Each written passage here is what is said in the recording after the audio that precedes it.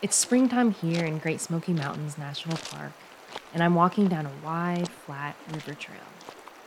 The river is to my left, and it's clear and calm. I've only walked a few minutes before I find what I'm looking for. It's in a flat, sunny patch of woods between me and the river, a tightly packed cluster of light green leaves. I kneel down to be sure, to examine the shape of one of the soft leaves. I find the telltale turkey foot, or three-lobed leaf, which confirms my ID. When I look back up, I realize I've found an entire patch of it, Sochan, or green-headed coneflower. I close my eyes and picture spending the morning here, handpicking enough young leaves to boil and cook up in a cast iron skillet seasoned with bacon, the way many greens are cooked traditionally in this region. I imagine the nourishing taste of the warm, earthy greens. I picture how the ancestral knowledge of how to find, harvest, prepare, and cook Sochan has been passed down for generations through oral tradition. Today, we're going to be digging into a story about the relationship between people, land, and this particular plant called Sochan, and how that relationship has been sustained for millennia. Right, because Great Smoky Mountains National Park has only been around since 1934, but this area has long been and remains the traditional homelands of the indigenous Cherokee people. That's right. The Eastern Band of the Cherokee Indians is one of over 600 federally and state-recognized tribes throughout the U.S. Citizens of the tribe are descendants of a small group of Cherokee individuals who remained here despite forced removal by the U.S. government during the 1830s era Trail of Tears. The Cherokees' ancestral homelands span 8 states in the southeastern U.S., including what we now call Great Smoky Mountains National Park. For millennia, Cherokee people have hunted, fished, gathered, and stewarded the land here. Their knowledge and connections to the land run deep. Today, members of the Eastern Band of Cherokee Indians reside in Aquala Boundary, a tribal land trust in and around Cherokee, North Carolina. The Aquala Boundary borders the park to the southeast. In today's episode, we're exploring how some Cherokee people are staying connected to their homelands in the Smokies, with the help of Sochan. Whether you're listening here in the park or from home, we hope this story about people's connection to this land, past and present, can help you better appreciate and understand that land, wherever you are. Welcome to Smoky Signal, a show about the science behind the Smokies. Brought to you by Great Smoky Mountains National Park and produced on the traditional lands of the Cherokee. This season, we'll be exploring 3 stories on the theme of collections. We'll be talking about renewing traditional plant gathering practices, a natural history museum that has collected thousands of species, and even the collection of something pretty stinky in the name of science. I'm Alix. I'm Antoine. Stay with us.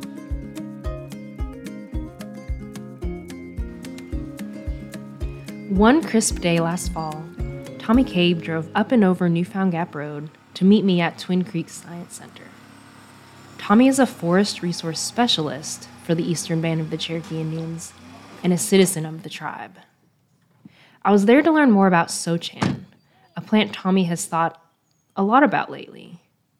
A member of the sunflower family, Sochan is a tall, yellow-flowered herbaceous plant that grows throughout the park in sunny, wet areas and along stream banks.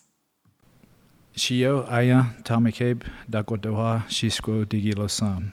I said, hello, my name is Tommy Cabe, and I am from Burtown community. The first time I was taken to the Sochan patch was I was probably about anywhere from 5 to 7 years old. And so we would go down below my grandmother's house along the creek bank. And at the time, in the time of the year, Sochan starts to come out in these little clusters. That's when my family would like to pick it the most. Tommy spent those early spring mornings gathering the young, tender leaves of Sochan by the creek with his extended family, aunts, uncles, parents, grandparents. He remembers peering over the creek's edge, watching schools of little red and blue fish swim by, and peeking between river rocks and cobbles for Yunwi Junsti, the little people he'd heard about in Cherokee legends. Tommy describes this time of year, with winter coming to an end and the earth waking up, as magical. For him, collecting, cooking, and eating Sochan, that first spring green, was a real treat, something to reawaken the mind and the body.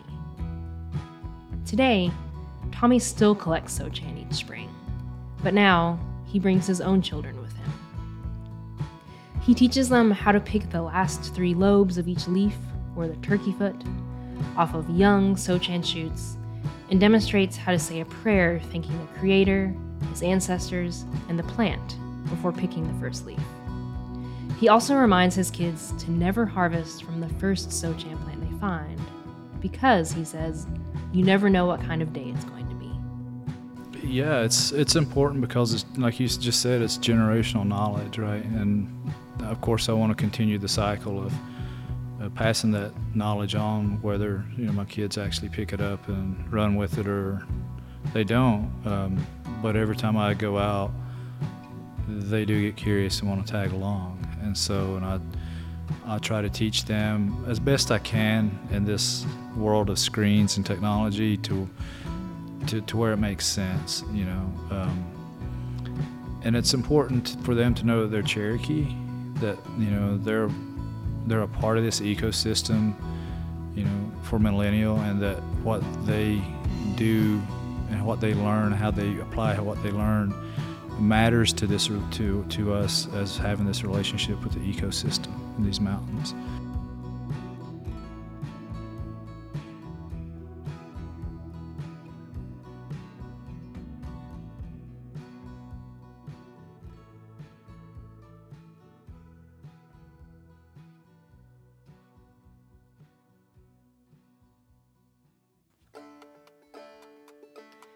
Great Smoky Mountains National Park allows limited collection of nuts, berries, and certain mushrooms for personal consumption. But until recently, federal law has prohibited Cherokee people from collecting Sochan and many other culturally significant plants within the boundaries of the park. In 2016, new National Park Service regulations established a framework for federally recognized tribes to gather certain plants or plant parts within national park units for food, ceremonial, medicinal, and cultural purposes. This rule paved the way for Indigenous people to renew cultural practices and connections to their homelands. At the time, Tommy was several years into a collaboration with the U.S. Forest Service and the North Carolina Arboretum to study the sustainability of Sochan harvest in the region. Data available from these studies, combined with Sochan's cultural significance, meant it was the logical plant to focus on first. In 2019, after an environmental assessment, public comment period, and ultimately a finding of no significant impact, tribal and park leaders entered into a historic agreement enabling Cherokee people to once again gather Sochan in the park. Joshua Albritton is a biological science technician in the park and has been involved with the Sochan gathering program from its beginnings. He told me about the permitting and monitoring processes outlined in the environmental assessment that aim to ensure the program is sustainable. So each season, there are 36 harvest permits issued. And in order to get one of those permits, first of all, the person has to be a member of the EBCI, of the Eastern Band of Cherokee Indians. And then every season, or every year from sometime between January and March, we hold several joint workshops. Each gatherer attends one of these workshops where they learn about the program's specific guidelines, which were informed by gatherers' preferences in harvesting. Each year, harvest season runs from March 1st to May 31st, when Sochan leaves are still new and tender. Using traditional hand-picking methods, gatherers can collect up to a bushel of Sochan, or about enough to fill 2 cloth grocery bags each week. Some Cherokee families traditionally collect just the turkey foot, or the final 3 lobes of a leaf, while others like to collect the entire leaf, and gatherers can collect whichever part they prefer. Because Sochan gathering is traditionally a communal family practice, each permitted gatherer can bring up to 5 additional gatherers with them each time they harvest. The program has grown since it began in 2019, when only 10 of the 36 permits were filled. This past year, in 2021, all 36 were filled. Joshua told me that each time a gatherer comes to the park to collect Sochan, they submit a harvest report to him. He uses these reports and additional monitoring to assess any impacts of Sochan gathering through time. So in the springtime, we do ask for the harvest reports, and then part of my duties is I go out behind each report. I locate the spot where the person or group harvested. What we're looking for is location. We're looking for how much did you harvest, how many people came out with you, how long did you spend in the field, and are you going to come back to the same spot again? Joshua returns to these areas again in late summer to collect additional information when Sochan is flowering. I went out with him to one of these sites, a flat, open area near a flowing rocky creek, to learn more about this phase of monitoring. So back in the spring and April, we got a couple of reports from this site from harvesters. So we know this site was harvested before this year, possibly the year before as well. We came out, based on that report, we came out, we checked the site. We did see where they harvested. We checked a few of the plants then just to make sure that everything was within the specifications. And the usage permit, it was, which is excellent. So now we've come back out in the summer to look at, are there any changes to the community or to the Sochan plants themselves based on this kind of harvest history of this site. Joshua lays out a sampling area using forestry tapes and square meter PVC plots. Then he marks each plant with a stake flag, assesses how many stems it has, how tall they are, and how many of them are flowering. He'll return to the site in subsequent years to collect similar data and to see if anything is changing through time. Through time, we're looking at, are there any possible stressors, and are they affecting the plants in terms of, is the abundance going down? Is the average height going down? Are they maybe not flowering as often?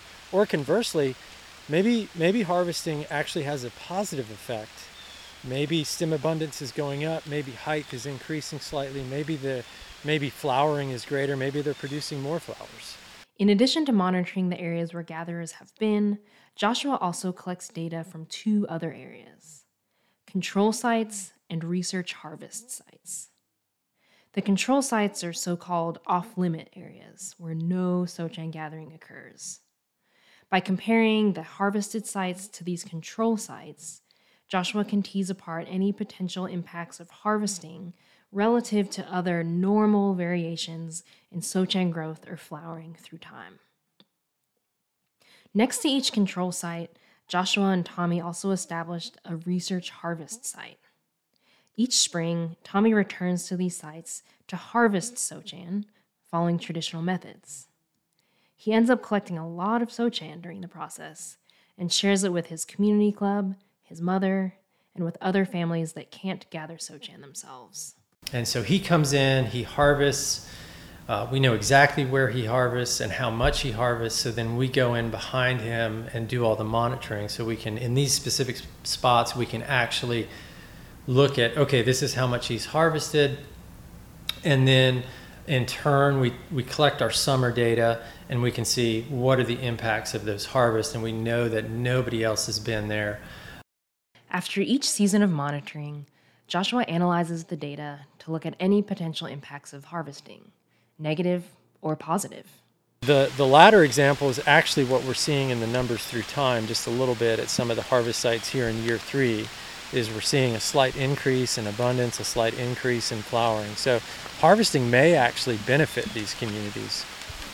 Joshua's findings confirm what Cherokee Sochan gatherers have long understood. Just as grass grows back thicker after being mowed, harvesting Sochan leaves seems to stimulate new growth. Cherokee gatherers understand that harvesting a Sochan plant can help ensure that it will be healthy and lush when they return again next spring to harvest. What we've seen so far is there have been no negative impacts from harvesting on plant communities thus far that we can see in the data that we've collected. So I think, at least from my perspective, I think we're really in good shape to continue with the program moving forward. Tommy told me about an initiative in his community called Cherokee Choices that promotes culturally significant, healthy lifestyles. Part of that initiative is to bring traditional Cherokee foods to the forefront of modern meals.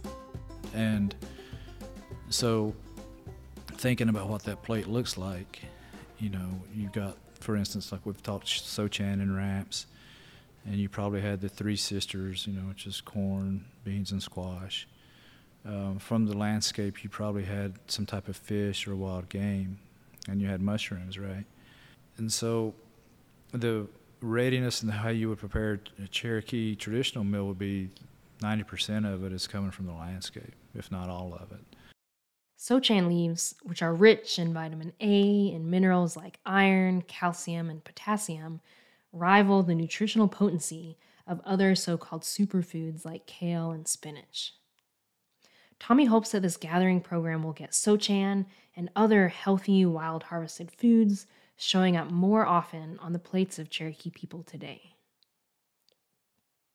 Some gatherers have expressed frustration with Tommy over the program's cumbersome permitting and reporting process. And he says he can relate to their frustration sometimes when he's navigating government paperwork and policy. But he said that overall, he's heard mostly positive feedback. We're living in an age to where we have access, and our relationships with these plants and this ecology is starting to matter, and what matters is that we're still here, and we still live off this landscape, and this is a part of the landscape that we could get access to, and so we're moving in a direction of being Cherokee stewards for generations unborn. Joshua also recognizes the role that this program and the Smokies in general can play as development continues to increase in many areas surrounding the park. This is a long-standing tradition that they've had. I mean, it was something they did well before the park was the park as we know it today. But moving forward, there's been a lot of development in our area, of course, and it's becoming harder and harder for them to do this as they once did. The park is this protected area where these folks can come in and they can harvest Sochan anywhere they really want to be, just like their ancestors did before. It gives them the opportunity to do something that their grandparents did, and keep that tradition alive, and teach folks that are younger that maybe didn't know about it before. There's a term you may have heard before: traditional ecological knowledge, or specifically, indigenous traditional ecological knowledge. It's a broad term that describes a way of knowing based on observations, oral and written knowledge, practices, and beliefs acquired over hundreds or thousands of years by indigenous people through their direct interaction with the environment. This body of knowledge promotes sustainable relationships with and stewardship of the land and water around us. As these projects move forward, I think that you're going to see a lot of different types of engagement with our tribal members. And I'm hoping that what we will see is that we'll see more sharing of what traditional ecological knowledge means, not only to us, but what it can mean and be applied to the landscape. And there's some indication that this is starting to happen. On November 15th, 2021, President Biden released a memorandum committing the federal government to elevating indigenous traditional ecological knowledge in our policy and scientific processes. The memorandum explicitly recognizes the contributions of indigenous knowledge to, quote, scientific, technical, social, and economic advancements of the United States and to our collective understanding of the natural world, end quote. Here in the Smokies, Cherokee gatherers have long understood what scientific studies are now confirming about Sochan. Harvest it thoughtfully and with respect for the land, and it will go on thriving for generations to come. As I listen to Tommy, a direct descendant of the original stewards of this land, and Joshua, a current steward of the land, I realize we're being given an opportunity. It's an opportunity to reimagine our own land management and science practices to draw on multiple ways of knowing, to inform how we manage the park through both scientific inquiry and traditional ecological knowledge. Embracing this opportunity won't always be easy, and it certainly won't always be straightforward. But, as I think Tommy and Joshua would both agree, it will be worthwhile.